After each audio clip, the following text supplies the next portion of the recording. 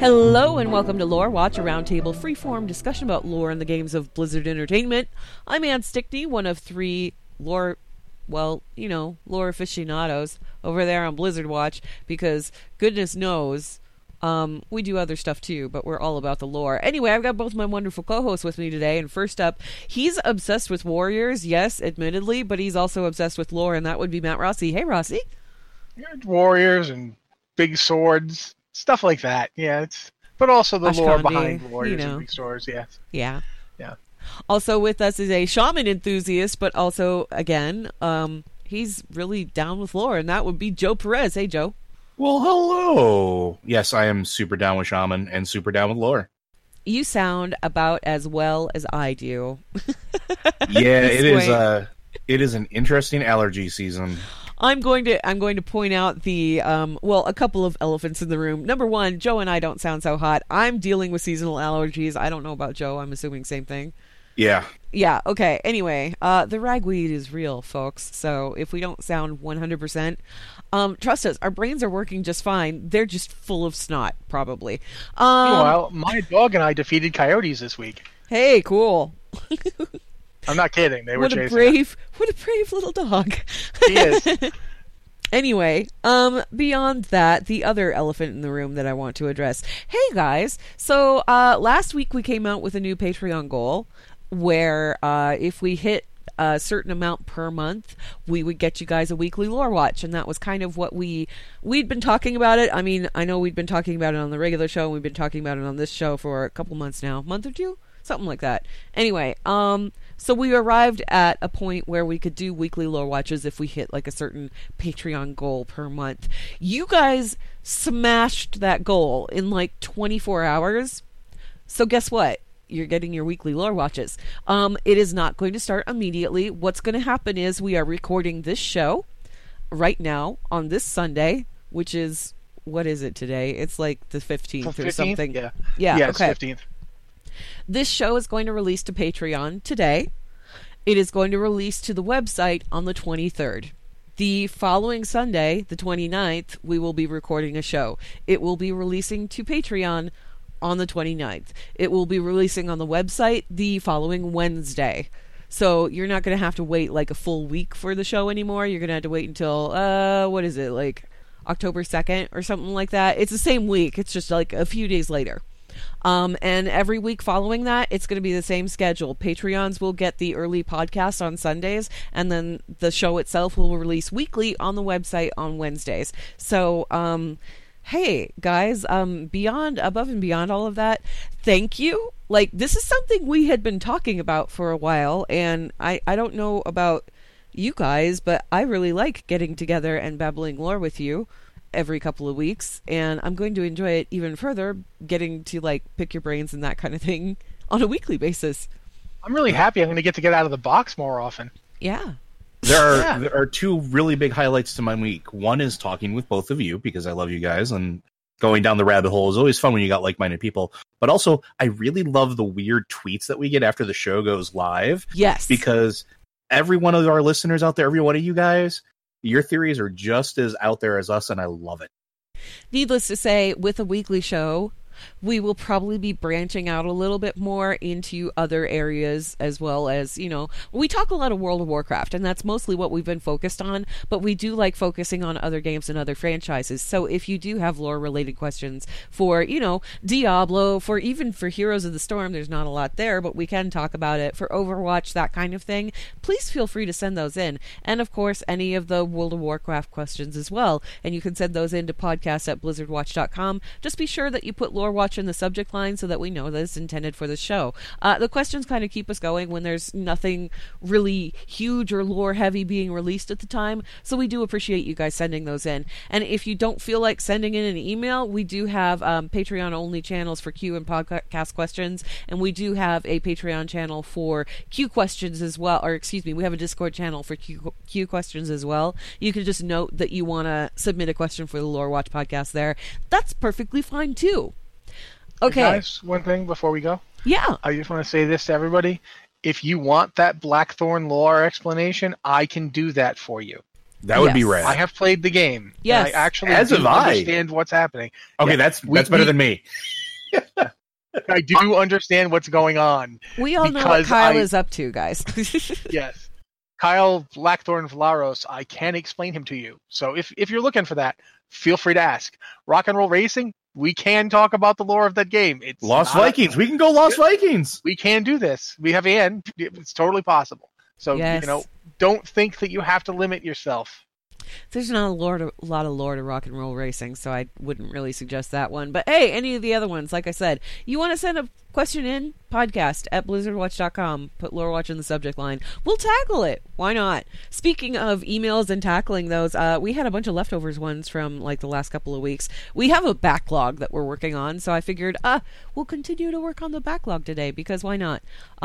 Obviously, all of the news lately has been kind of surrounding Classic. And we've talked about Classic lore before. I mean, all of the lore kind of ties together at this point. Again, if you guys have any questions about like storylines and stuff that popped up in Classic, you could go ahead and send those our way too, because we have a lot more understanding of what's going on with those than we did when they originally came out, obviously, because you got 15 years worth of writing to back up stuff that happened back then. So yeah, feel free to send those our way too. Our first email here, though, and I think we might tangent on this one a bit just because it's an interesting question. But this is from Duran Court, who's a paladin of the Silver Hand, who says, "Hello, purveyors of fine Blizzard lore. I hope all is well with the Watchers of the Storm." That's really cool. I like that title. I don't know about you guys, but I really like that title. Anyway, he says, "So, Secret Daughter, huh? Some pieces just fell into place for me. It's possible Blizzard used this old story beat and changed some names to link Talia to Bolvar. But we have another Fordring who we know next to nothing about. What if Lady Mara Fordring is Bolvar's, or I guess Fordragon, yeah. Anyway, is Bolvar's sister? We know the first Paladins were priests who were trained to fight. I have a feeling Blizzard went Game of Thrones on the Fordragons. Is it Fordragon or Fordring? It's Fordragon, yeah. It's Fordragon. He's using Fordring.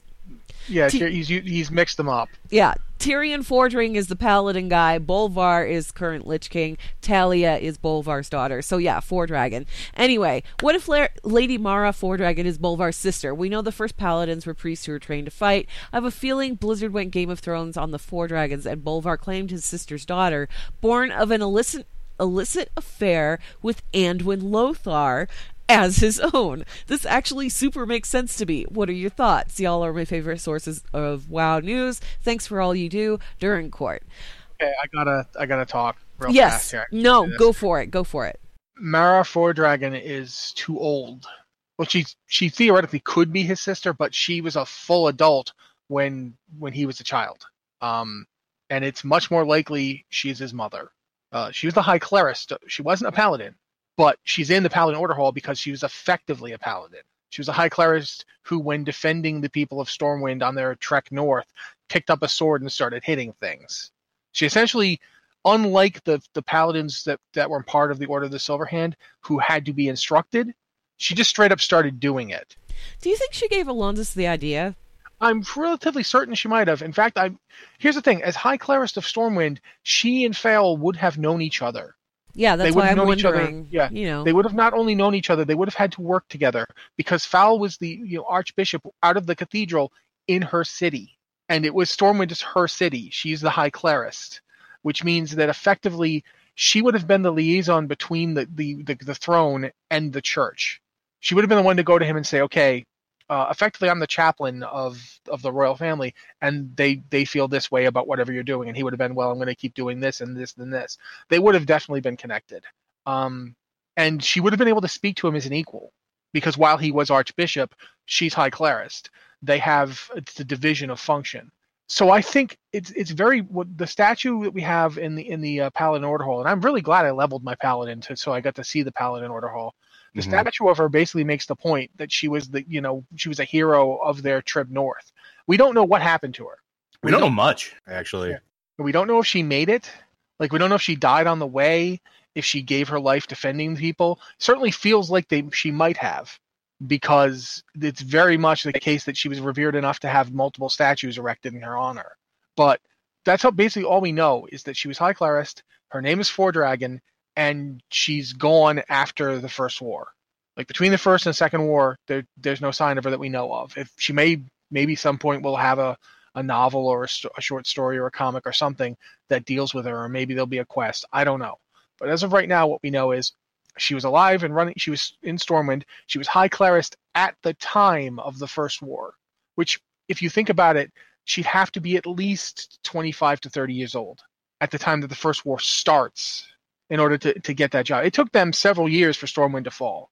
And then it's like, that would make Varian like 9 or 10, and she'd be a full adult at the same time. And Bolvar is about Varian's age. So is it possible that they're siblings? It's possible. I don't think it's very likely. I think Bolvar is almost certainly her child. Is Bolvar Varian's age? Because I always pictured him as being a little bit older.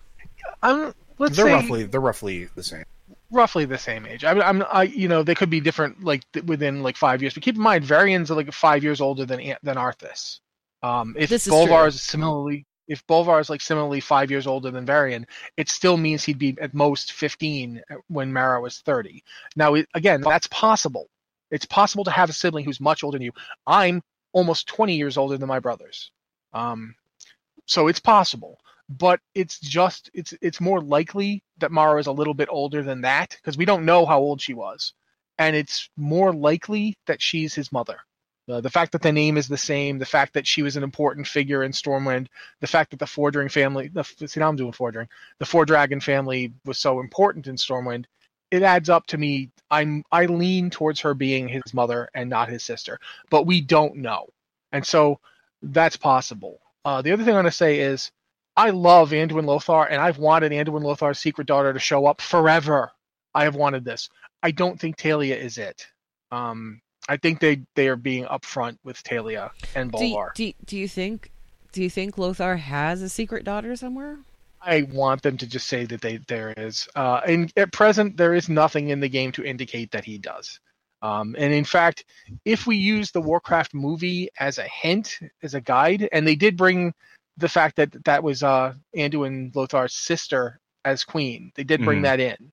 So if we use it as a guide, he had a son and his son died. That's not present in current lore. There's nothing about him having a son or a daughter or anybody. I would love it if out in some little cottage somewhere on the Red Ridge to the mountains, someplace over there, there's a woman currently training like mad with a two-handed weapon. That would be great. I would love it. I think they should totally bring her in. But she's a hermit, and when you go first to visit her, she wants like maggots for breakfast. Could you bring me some? No, never mind. There's none around here. Yeah. But no, seriously, I don't believe there's any evidence in game currently for it. There's nothing stopping them from deciding to put her in. Keep in mind, she'd be like Lothar died at the end of the Second War, and he was pretty old. He was 50 something by the first war, right? He was, I think he was in his like late 40s, early 50s. Again, this is not something that they ever like bothered to really say. They just showed pictures of him being real old with gray hair and a beard. But even assuming that, let's assume that he found like a moment of, some time to have a kid late in life, and that kid was born at the end of the Second War. The kid would be like pretty old by now, not a young person anymore. Not ancient, because Jaina is older than that. The child would be a little younger than Jaina, because Jaina was like 4 or 5 during the Second War, and Jaina's like 40 now. It's kind of she's up there. So the person would certainly still be fit, whoever like Lothar's secret child was, if they decided to put it in. I would go for a daughter, because I would love there to be some two-hand sword swinging, female warrior named Lothar out there kicking butt. I think that would be great. For one thing, it would be great because it would be completely flustering for Anduin Wrynn. Like, she'd just walk into the throne room and be like, "Hi, I'm here to save your kingdom."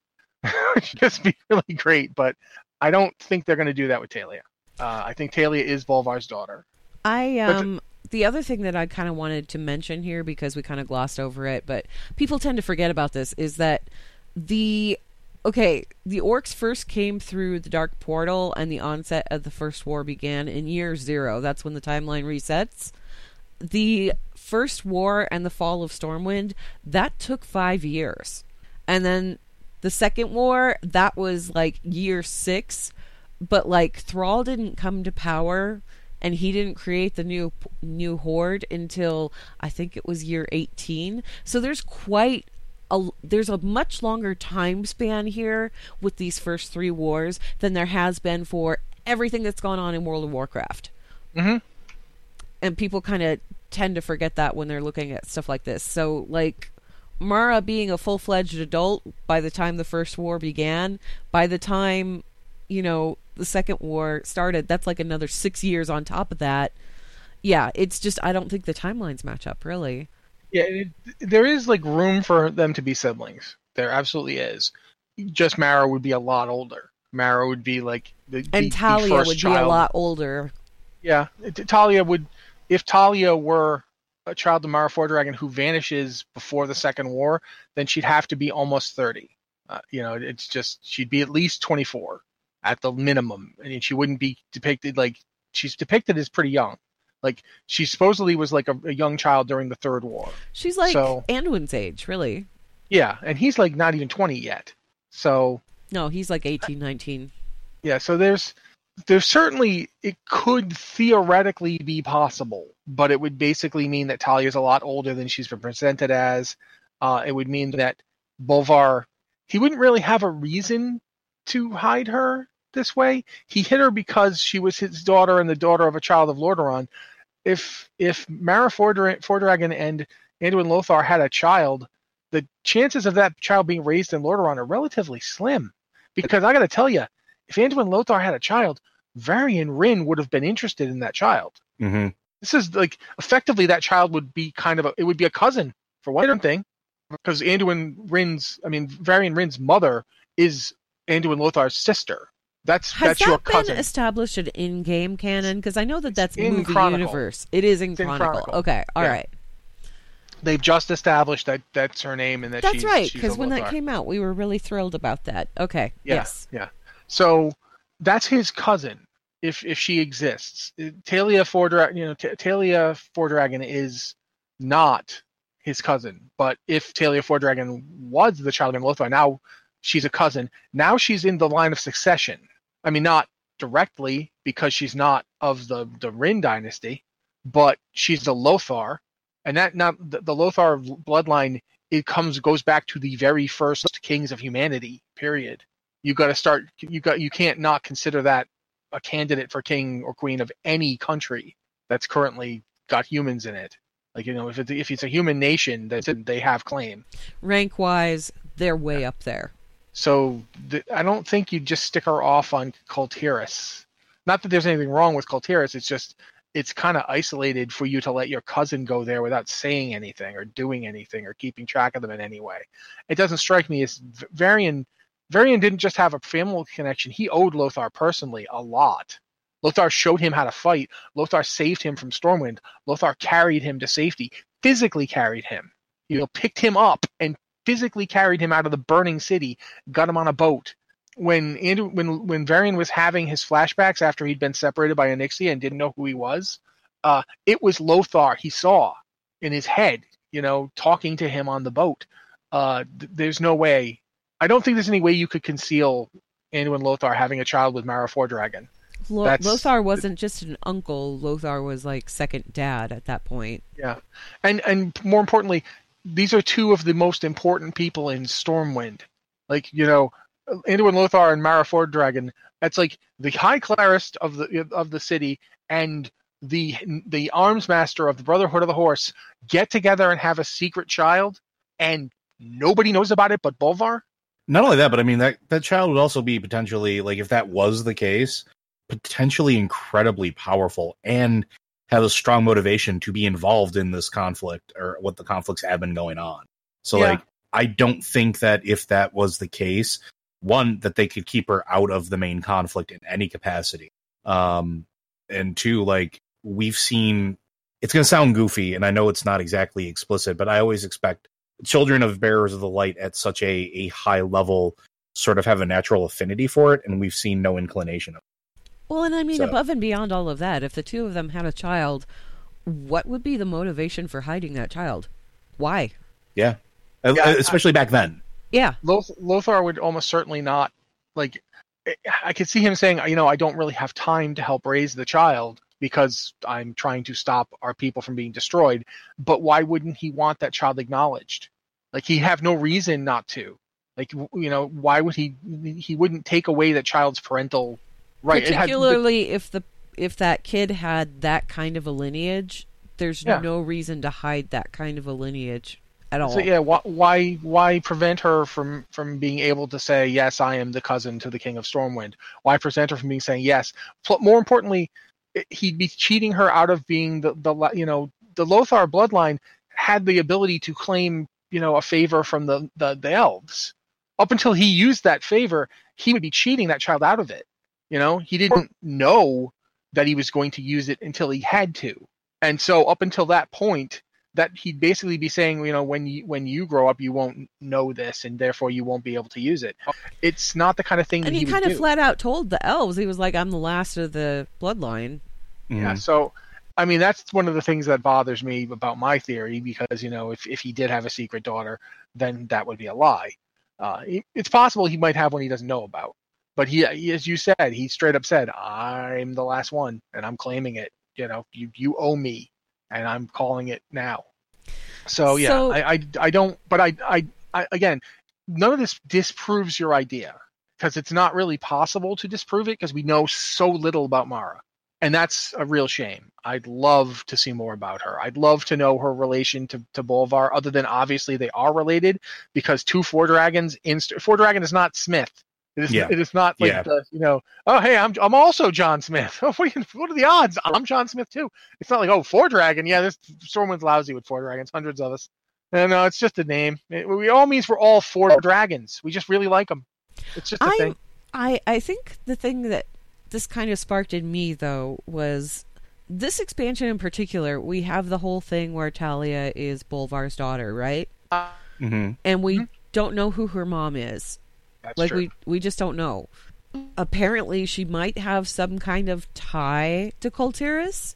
Maybe that's where the favor came into play, or maybe Bolvar was just real good friends with Admiral, with the Lord Admiral. But regardless, they took her in and they found the best person in the world to take care of her because they felt obligated for some reason. So there was some kind of connection there. But that's not the only, one, because we've also got Kalia Menethil. And Kalia got married to somebody we don't know, had a child we don't know, and we don't know if they're alive or dead or not. But all of this all kind of came into play with Battle for Azeroth and just before Battle for Azeroth. And I'm wondering, okay, they have kind of said that it was just a random footman of Lordaeron. Yeah. But now that you've said this, I want them very much to go back on it and have it be Kalia, because then at some point, undead Kalia Menethil might go up there to see undead Bolvar Fordragon and be like, "You're alive," and then be like, "No, I'm not. We're not alive. Neither of us are. What the heck are you? I thought you were dead." Well, I guess you are. It's like, wow, this is being such an awkward family reunion. No, the thing is that theory has come up before, that Kalia's secret husband was actually Bolvar Fordragon, and I know we talked about it before, and we were like, well, why would they say, oh, we can't talk about her being married to Bolvar Fordragon when he's that kind of a character and he's got that kind of rank and that kind, why wouldn't they mention it? Why wouldn't they talk it? Why would they brush that under the rug? Why wouldn't King Taranis be absolutely okay with the idea of his daughter marrying Bolvar Fordragon? One thing that comes to mind. One thing does come to mind to me. Do you want to talk some more? Go for it. Go for it. I mean, we can tangent forever. Go for it. If he was still under Deathwing's control at the time, Taranis? Yeah, because remember that he was trying to force her to marry Deathwing. Yes. And if that was still going, because that was for months, if Bolvar met her at that point, he would have been a young knight from a kingdom that had just been destroyed and was still being rebuilt, with no real station yet. He hadn't proved himself. If his mother was Mara Fordragon, then yes, she was extremely high placed, but she didn't leave. All of her estates might have been destroyed. So to Taranis, I've got this perfect candidate for her to marry. It's this lovely fellow over here. Deval Prester. The guy seems great, but she's defying me to try to marry this young Stormwind knight who's nothing. Who is he? He's nothing right now. He's from a kingdom that's just, it's not worth my time. I've had It's not even a kingdom at this point. It's an orc-infested ruin, really. I've had to stoop to get it rebuilt even. I've had to extend myself to get it rebuilt. And now they're going to take my daughter? When I've got this wonderful guy who's going to, she's going to be the queen of a rebuilt kingdom. And of course, he's not thinking clearly because a dragon is mind controlling him. But that could be the reason that nobody wanted to talk about it. And he doesn't want to reject the guy outright, because he doesn't necessarily want to antagonize Varian. It's complicated. You can't just forbid it. You can't just dismiss the other person. But at the same time, everybody's gung-ho for Deval Prester, because again, dragon mind control. Deathwing, really, he had time to really screw up people's lives, didn't he? He wasn't just the big stuff. Deathwing, he finally crafted to just mess with everything about people's lives. You kind of almost have to admire his sheer... It was like humanity as a whole was just, an interesting game to him. Yeah. And it would be at that point, too, though, because humanity was so small at that point and new in the context of Deathwing's lifespan. They've been around for, like a blink of an eye or two, Yeah, humanity didn't even actually exist when the Sundering happened, did it? Like, it was still Vrykul refugees. Yeah. So, yeah. That's a good point. So this would be fun. I almost wish they would do it. Joe, you got anything to add to this whole pile of stuff? I mean, not that's really contributing to the theory. One thing though that I do, and this is a total non sequitur. One thing that I've always loved, and I think Rossi and possibly Yuan will understand this. I always loved the title High Clerist because it reminds me of Dragonlance. Yeah. Because in Dragonlance, they were just really, really super awesome knights that learn how to wield holy power. And I kind of want to see more about Lady Amara because I want to see how close to that she is. I'd love to see more of her. I'd love there to be like a story or a novel or something. Or give us dealt with it. Or give us like a time jump instance or something. We've done it so many times so far. Like, it's such a great vehicle for giving us story or telling us what happened. Like, think if too. Like, I think I'm agreeing with you, but like, think of it this way: we don't know much about Bolvar. No, we don't. And imagine if we actually got to see who Bolvar was as a child. Yeah, who Bolvar was growing up. I was just going to say that. We are on the same page, because imagine going back and seeing that and seeing her raising him while dealing with everything else. Like, that would just be completely, it would be one of the more immersive, more grounded stories I think we could possibly see, but would do so much for these characters and why they are the way they are. So, I know, I don't know if Christy actually, Golden, I don't know if she actually listens to Lore Watch or not. I believe that Steve does, though, Steve Denuser. You guys know how Christy wrote that Arthas book about the whole formation of the Lich King and all that, and it was really fascinating and everything. How about we get one of those for, like, the new Lich King? Because that would be pretty cool. Oh, yeah. I'd settle for that, too. Yeah, that would be nice. I'd like to see what Christy would do with Bolvar's life. Yeah. What we could learn about Mara. I mean, I'd love to learn more about Mara, because I love the idea that, sure, the Order of the Silver Hand started, and it was these 5 guys, but they were all kind of copying this woman. That would be amazing to have it be like, Alonso Fel goes, and we're gonna train. Each of you is either a priest or a warrior, and we're gonna train. And it's gonna be, and it's inspired by this woman who just picked up a sword and started whacking. Figured it out. She just figured it out. Yeah. Yeah. It's like, that would be great. That would be really cool. It would be a nice touch. I would like to see. Yeah, just call it. I mean, the other one was Arthas. Call this one Bolvar. There you go. Yeah. There you go, and put in the origins of Talia in there, and that's the other reason why I'm kind of like, well, is that situation sort of intermingled, and we just don't know, because we've got Kalia Menethil, and then we've got Talia, and you have to admit the names kind of have their similarities, which is different. It's almost like a mash of Taranis and Kalia, a little, maybe. Am I reaching too far? I'm probably reaching too far.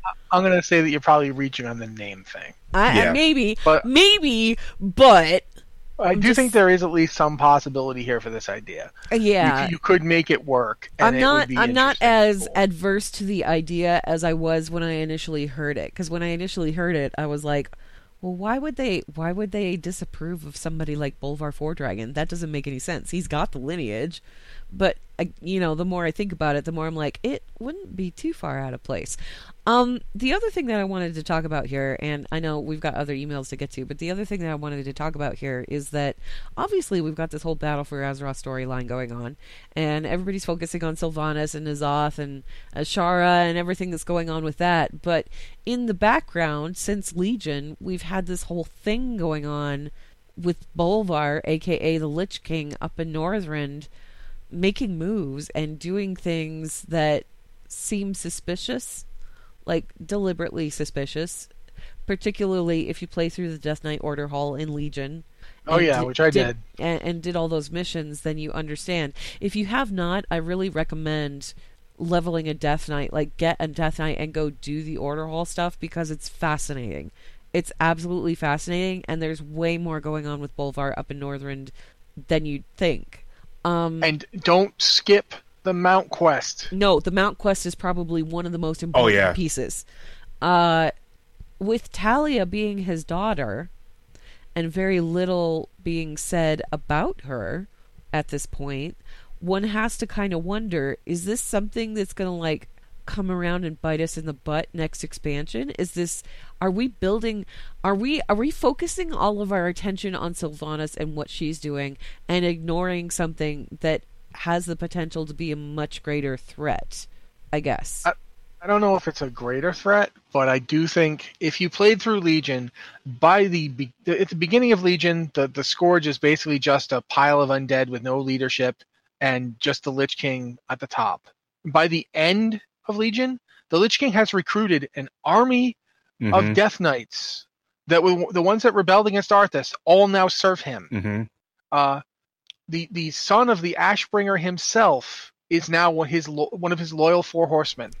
Poor Darian. And that's a big thing to keep in mind, though, too. After everything we did with them breaking free, they're back. Bolvar is in control of the order of the Order of the Ebon Blade. If you are a Death Knight and you play through it, you made this happen. It is entirely on you that Bolvar has control of the Order of the Ebon Blade, and the Order of the Ebon Blade consists of the most powerful undead in the world, powerful enough to defy Sylvanas directly. Like, you go into Undercity and you take a Death Knight that she's been tormenting out. I think you're underselling it. Powerful enough to tell, essentially gods to go away. Yeah. Powerful enough that, when we do even if you're not a Death Knight, when you go and do the Blom Samdi stuff, and you go you go various places for the Vol'jin quests, like Hordside, he won't go there because he's afraid of the Lich King. He's afraid of what he is. And it's very apparent. It's not like, oh, he don't like me. It's, no, I would probably go there and I'd probably be snuffed out of existence. That's massively powerful. Oh yeah, he is not any weaker than Arthas was. If anything, he's stronger. If we beat Arthas because Arthas had obsessions. Yep. Bolvar has completely different obsessions, and we don't know what they are. We don't know anything about him really in his current mindset. At least with Arthas, we had some insight. We had quests, we had eavesdropping, we had an entire expansion where we learned the stuff behind him. Arthas flat out told you. Yeah, Arthas wasn't hiding anything. He wasn't trying to conceal himself. He wanted you to know. He was a little comic book villain on that one. But no, that's the thing. I don't think it was a comic book villain. Arthas, from beginning to end, was desperate to get somebody to agree with him. He wanted Bolvar, justification. He wanted validation. Bolvar doesn't care if you know why he's doing what he's doing. He doesn't want you to join him. He doesn't want you to accept him. He's going to accomplish his goals, because I've said this before. Arthas was a prince. Yep. And princes and kings are politicians. They rule ultimately they rule through acclamation.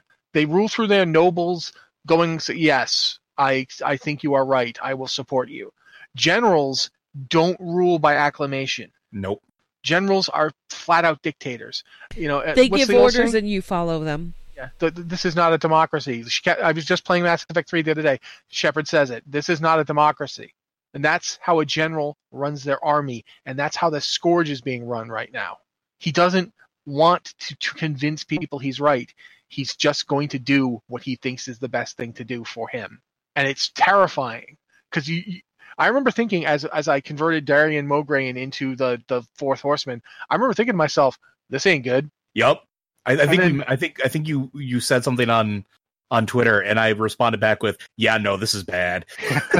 And then when the Mount Quest comes out, because I remember I think I even managed to get Anne to do it.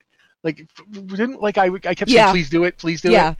Yeah. And when you do the Mount Quest, you're like going to the dragon shrines, and you're like, you can do it in different ways. Like I didn't kill any of the dragons. I didn't have to. I got what I wanted, and left. But you can wipe out the entire Ruby Dragon Shrine if you want to. Like you can, and just you can walk out and do that, and then you go and convert this ancient dragon that was like incredibly powerful to a mount for you, and now that serves the Lich King too. Effectively, you serve the Lich King now. And I mean, you know, there's a lot going on here. And going back to like one thing that we talked about, I can't even remember how many episodes ago now. We started talking about retrieving the Proudmoore body, Derek Proudmoore. Like, what's under there? What is in the water? It happens to be this wonderful undead dragon, this frost worm. Well, that's who controls just hanging those? Out. That's who controls those? Out. How long has it been hanging out down there? Why is it down there? You know? Yeah. That is the question. And that's the thing. Like, if it's been down there for all this years, okay, maybe. But like, if it wasn't, and that was recently created, why? Like, that's important information that we don't know. Like, again, like you said, there's so much we don't know that's going on that I love, that I would love to know more about. Think about this. If it's been down there all these years, it still had to be made. Frostworms don't just happen. Yeah. And it never happen. And it never freed itself, even in between deaths of, and that's the thing that always struck me as weird, right? Like, we don't know what happened in the transition between Lich Kings or in that time that they broke free, right? There was this moment where a bunch of these creations of the Lich King were sort of, or at least from what we thought, either acting under free will or breaking free of that control because it wasn't as oppressive as it was. And here's the thing, it hasn't been down there forever, because Derek Proudmoore died during the Second War. The Lich King didn't even show up on Azeroth until the Third War.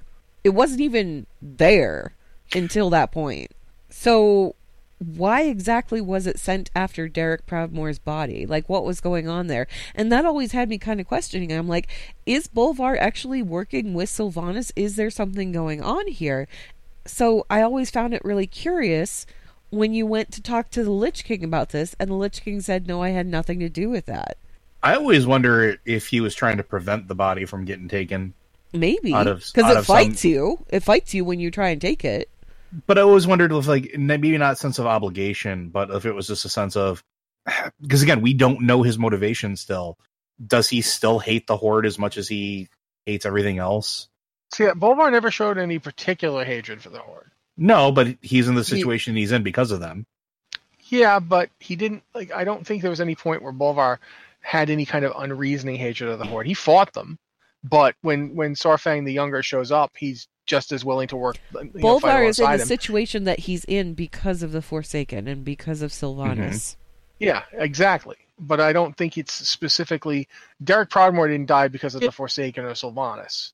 He died because of the old Horde and Red Dragons. Yep. Do you Red think Dragons. Maybe it's a story of vengeance, like the other way around? You know how Sylvanas, like, her main arc throughout Classic and everything was go get vengeance on the Lich King because he did this to us?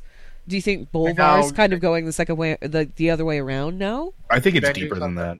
Yeah, I do too, but I don't think that hurts anything. Yeah, I'm sure it's a factor. But it's really interesting that we're talking about this, because we know that the Proudmoore family took in Bolvar's daughter, and raised her, and we don't know who her mother is, and we just got done doing that whole Kalia thing, and I love it, and so I don't want to like take away from it. But if she was Kul Tiran, who could she possibly be? She's not Jaina's. She's got to be somewhere up in the rank far enough for Yeah. Lord Admiral Dalen Proudmoore to go, yes, absolutely, I will take this child. I will find her the absolute best person to act as her surrogate parent and make sure she is well taken care of. We kind of know who all the royal families of the, like, not the royal families, the noble families of the various zones in Colteris. Like, we know the Storm Songs, and we know that they probably didn't have a daughter who could have Bolvar's child. We know the creepy ones in Drustvar, whose names I'm escaping me at the moment, but they have the mansion. The Ember, no. We meet the child of that family. Yes. And she's like an important person. I can't remember the name of the dungeon. I'm sorry, guys. I know I should, but I don't remember it. But that family, we meet them. We know that they don't. Nobody in that family had Bolvar's kid, and we know none of the Proudmoores did, and we know that none of the Ashmains did. We meet Priscilla Ashmain. I mean, Ashmain is not, she didn't have a kid, and if she did, she probably would have raised it herself, and certainly doesn't show any sort of understanding or care about Talia. So there's no candidate in Colteris for this. There's nobody that could be the parent of that child. There's nobody who could be Talia's mother.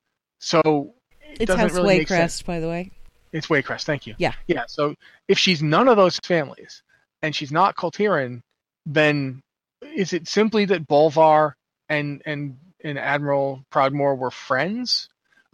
And if so, how were they friends? Admiral Proudmoore was very close friends with Taranis, however. Close enough that when Taranis' family went missing, he went looking for them.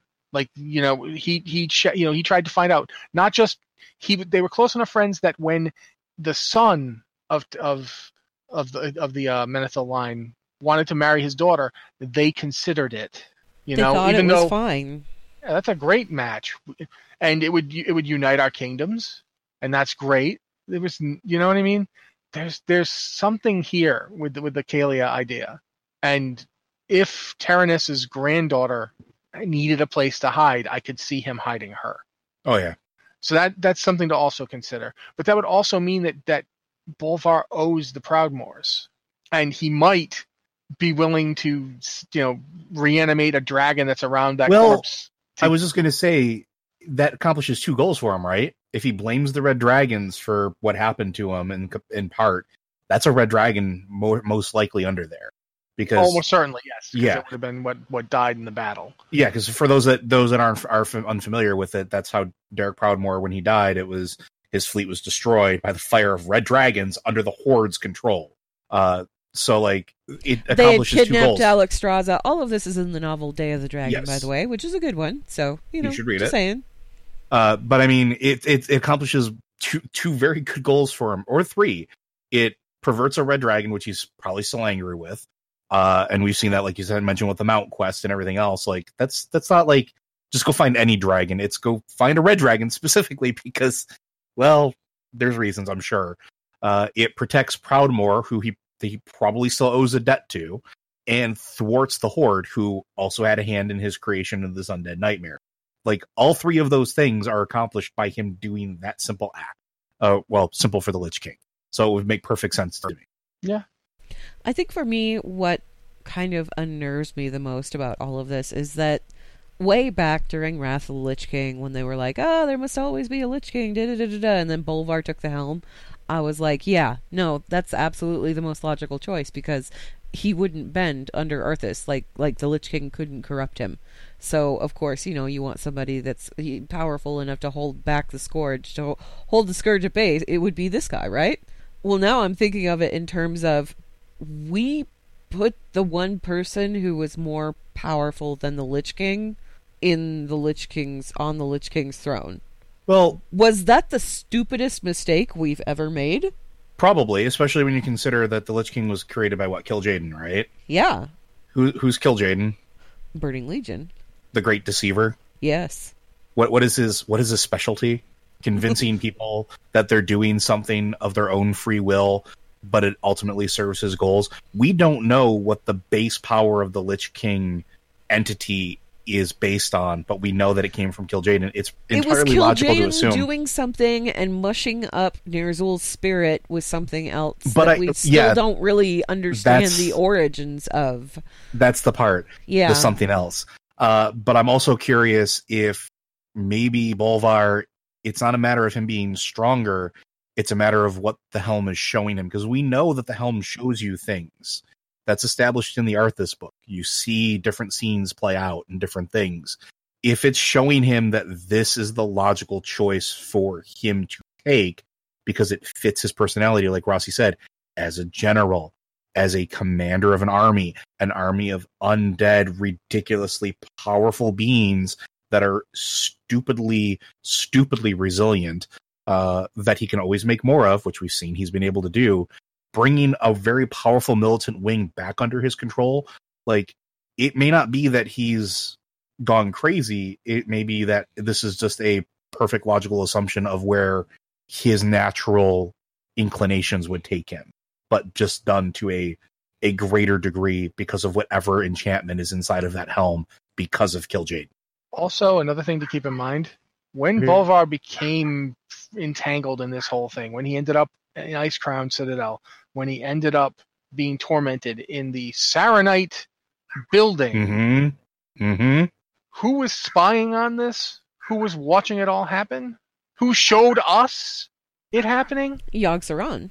And where did we end up going and spending a lot of time while Bolvar's body hung from chains at the top of the gigantic Saronite building? I'm going to point that out again. Yeah. It's an entire building made out of Saronite, which we were putting on too, so that's just great. At one point, we tried to fix a sword with Saronite.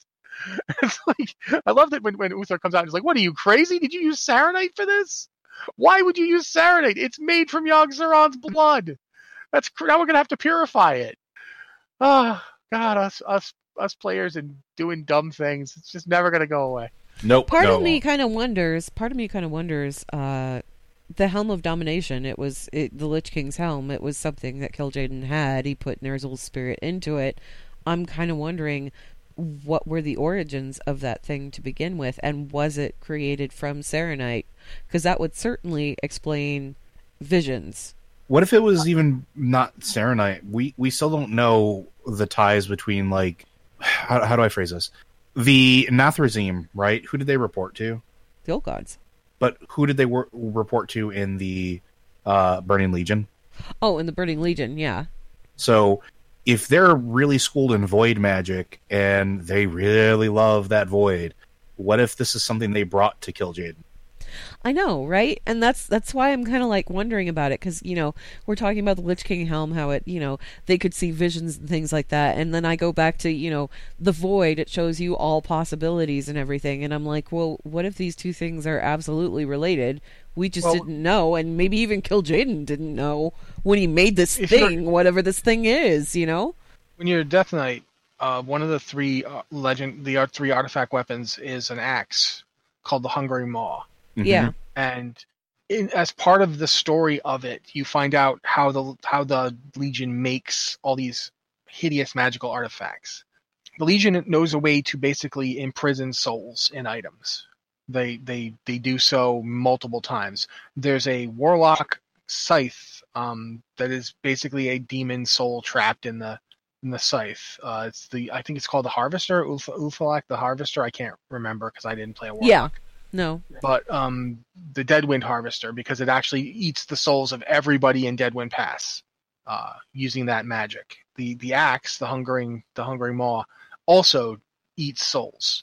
And that's a magic that the Legion has had for a very long time. And the Hungering Maw is interesting because it's the maker of the axe that actually gets trapped in it. But what the interesting thing about all this is, the Legion's had this magic for a long time, but we don't know where they got it. And the other thing is that the very source of Fel itself, Fel is when light and shadow annihilate each other. It's when souls are destroyed. It's when existence is ended. That's where Fel comes from. Because light and shadow, light and the void, are both components of existence in the Warcraft cosmos. And I mean, look at what Frostmourne does. Yeah, exactly. And Frostmourne's also similarly crafted by this process. But think about for a minute, like the light and the void both exist as parts of existence.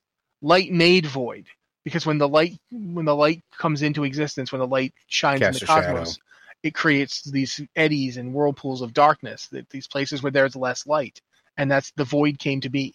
And they both exist as components of existence. So the Fel is the destruction of all existence. It's the power you get from utter annihilation. And all of that, it makes you wonder, like, the void would have a vested interest in creating something that could endure. But at the same time, the void reacts very negatively to undead. It reacted extremely negatively to Sylvanas. And that's fascinating to me. What does that mean?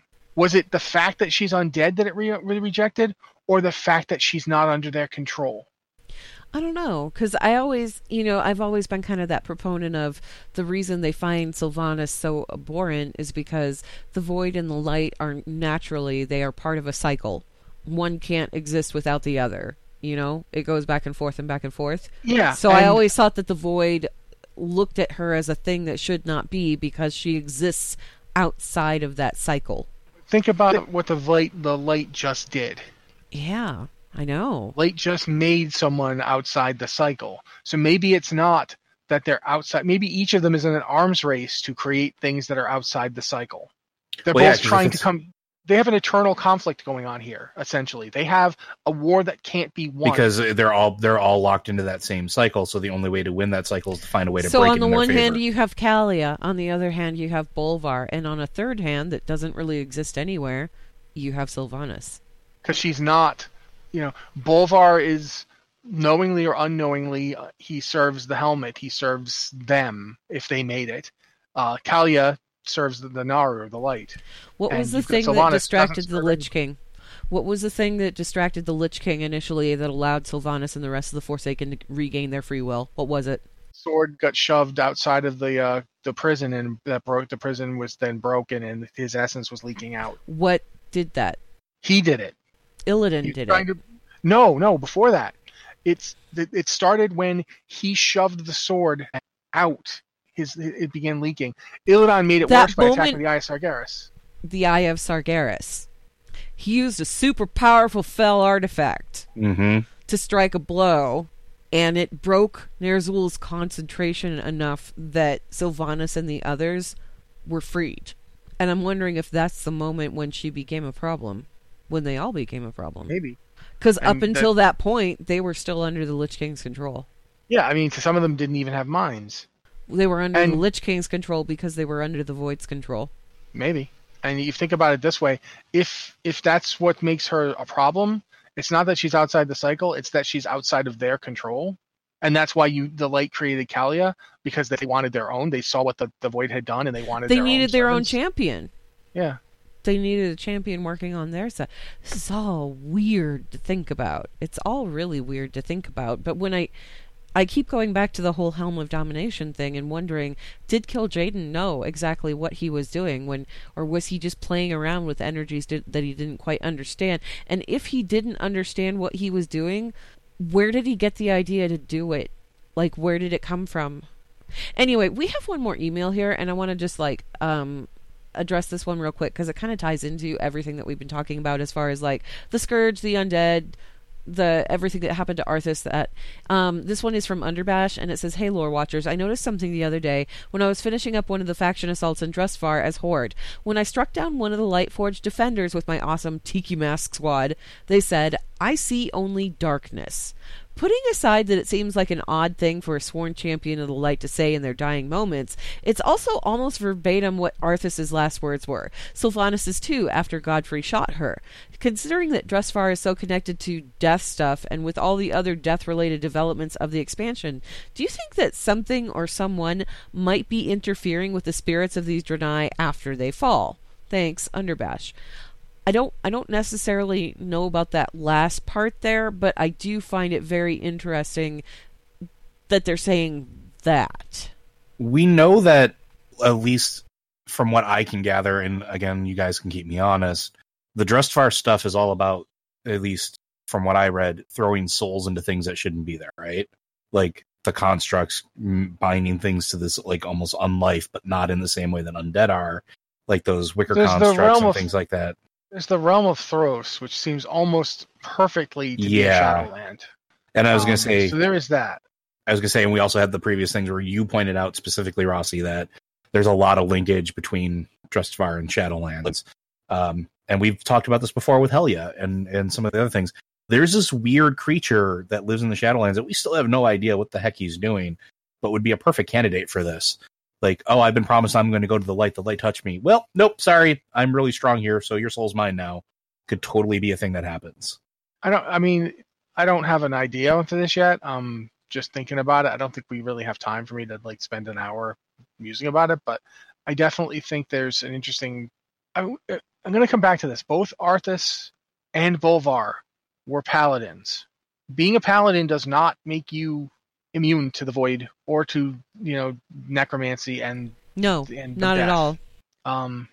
The fact that the Lightforged have existed for thousands of years. Like they're effectively immortal until killed. If you kill a Lightforged defender, it's quite possible that the connection to the light is what sustained their life. Might very well be that without the light, they just die, they end. That might be the difference between them and your average Draenei or your average person. And it's interesting to see when you strike down Zira, not you, Illidan. When Illidan strikes down Zira, the light vanishes from Turalian's eyes. Yeah. And that's interesting because, we've heard nothing about it since. Is Turalian still effectively a Lightforged human? The other Lightforged don't seem to have changed. You can still make Lightforged. They've been doing it Yeah. without Zira. Mm-hmm. So why did Turalian change? And what does it signify? What is actually happening? If you've done if you did the quest to unlock Lightforged, you go on a spirit journey inside this weird magical crucible alongside a really cool monk named Tepartos. And you see his life, you see his life, and you're in him. You see his thoughts, and they tie it to the light. But what does that mean? Like, what's going on there? This is not something we really understand. Like, we've seen it, but we don't know what it means, and that's really fascinating to me. And the idea of the Lightforged saying, I see only darkness. There's multiple reasons he could mean. He could literally just mean, this is the extinguishing of me. This is the end of my existence. This is me dying. My light has just died out. Yeah. It could be that the Horde serve an unholy monster that is eating their souls. And I'm just going to put that out there because Joe is here and I felt like I had to. But seriously, I don't think that that's the case. I think even Sylvanas doesn't really care about that kind of thing. It's not really her style. But I do think it's interesting that Thros is the way Thros is right there. When you're in Drustvar, Thros is right there, and it's very close to the surface. There's that tree, and again, I'm having a hard time remembering names today. But there's that tree in Drustvar that directly links to Thros that you go to when you go to get Jaina out. And when you're there to getting Jaina out of Thros, you see her whole life, and it is very similar to what Tepartos goes through when he becomes Lightforged. By the way, that tree is called Golanoth, but yes. Thank you, Golanoth. And it's also, the other thing about that tree is it is extremely similar to the one that the Worgen go under to balance themselves out. Oh, yeah. And the Drustvar natives, the Drust, are a druidic people. Mm-hmm. And we know this because they're Kultiran heirs. That's the kind of druidism that they practice. Did Fandral plant this one too? Maybe, but think about like what that says about the terms of like druidic magic and nature and balance. Yeah. Versus the light and the void. It's like it almost makes you feel that like Fel and druid magic are the exact opposites of each other. Like, one is the destruction of both, the other is the balancing of both. Druidic magic is like you take the light, you take the shadow, and you balance them. You make them and then you have the one facts thing. of life. No, I'm sorry. I just you stuck should my sing head. it. But You yeah, would have been better if no. you'd sung it. No. I'm not in a headspace, literally, to do any singing. Sorry, sinuses. Anyway, but no, it the only thing that I have to add to this, and this is just something that I'm kind of taking into consideration myself, and I haven't come to any conclusions yet, But that particular phrase, I see only darkness, we've only seen it a few times, and I feel like it can't be coincidental. I feel like whoever's writing stuff like this, and writing, they wouldn't throw that in there, and I don't think that people would let that fly with that just being thrown in there without it meaning something. Yeah. And that's I don't think they'd say, "Oh yeah, sure, use Arthas's final words as like an NPC throwaway line." I don't think they do that. I think that's one of the reasons why I kind of like the idea that there's potentially a disruption, and that breaking the cycle is such a big thing, because that's what it feels like to me. And maybe, again, it's one of those things where I just sort of like the idea that there's something powerful enough, or a place so removed from the natural ebb and flow of things that the natural cycle can be disrupted. And what does that mean for everything else that's going on? Does that mean that whatever lives in the shadow is seeping in closer? Does it mean that there's this in-between faction that's happening? Faction might be the wrong word, but something that isn't the light, isn't the dark. And we just talked about like the light and the void wanting to break cycles in their own way. But what if this is something that's breaking the cycle that just has nothing to do with either of them? And I sort of like that idea that there might be something bigger, something more involved than we know of, sort of with these creatures dying and what they're saying and why they're not seeing the light. And we know that the light does raise dead to the light. We've seen it happen. There's an entire quest line in Northrend about it. So we know it's possible. So the question is, why is this the choice that they made for these dying words? I think for me, I still like the idea that Sylvanas was under control and then she wasn't. And that's why the Void's terrified of her, because she was their instrument and now she's not, and they literally have no idea what to do with her because it's something that's grown entirely out of their control. And it's not in the light's control, it's not in the Void's control, so whose control is it? And that's the scary part, because we don't know. Anyway, we're kind of over time a little bit. Not that it really matters, but we are over time a little bit, so we should probably just go ahead and wrap up the show here. Blizzard Watch is made possible due to the generous contributions at patreon.com/BlizzardWatch, and your continued support means that this podcast site and community is able to thrive and grow. Blizzard Watch supporters enjoy exclusive benefits like early access to the podcast, a better chance at having your question answered on our podcast or the queue, and an ads-free site experience. And like I said before, we will be moving to a weekly Lore Watch. So, patrons, you're going to be listening to this today. That's the 15th. People on the website, you're going to be listening to this on September 23rd. For patrons, the next episode that you guys are going to get is going to be on the 29th of September. And then it's just going to go weekly following there. For people that are listening on the 23rd, the next episode that you guys are going to get is going to be Wednesday, October 2nd.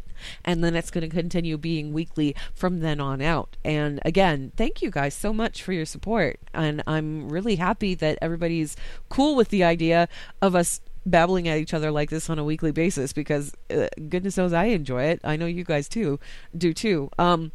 And again, we could always use your questions, so send those to podcast@blizzardwatch.com. Be sure to put Lore Watch in the subject line so we know it's for the show, or you can drop in on Patreon and leave us questions there. We like that too. Also, for you guys, listeners of Blizzard Watch, Audible's offering a free audiobook download with a free 30-day trial to give you the opportunity to check out their service. We've mentioned several different books. I don't think Day of the Dragon is available in audiobook format, which is kind of a pity because it's a really good book, but I know we mentioned Arthas. Arthas is available, and I believe it's also available on Audible. You can get that as your free audiobook download if you want to sign up for that 30-day trial. If you're not so interested in Blizzard books, and believe me, there are a ton on Audible, there are also thousands of other books that you can choose from, everything from fiction to nonfiction, fantasy to real life stuff, whatever the heck happens to tickle your fancy. You can download any of those titles by signing up at blizzardwatch.com/audible, and every sign up helps support the show and everything that we do. Final thoughts, you guys. I feel like this whole Lich King thing, it's building to something, and I don't know if it's something that we're going to see immediately or if it's something we're going to see in like a few expansions down the road.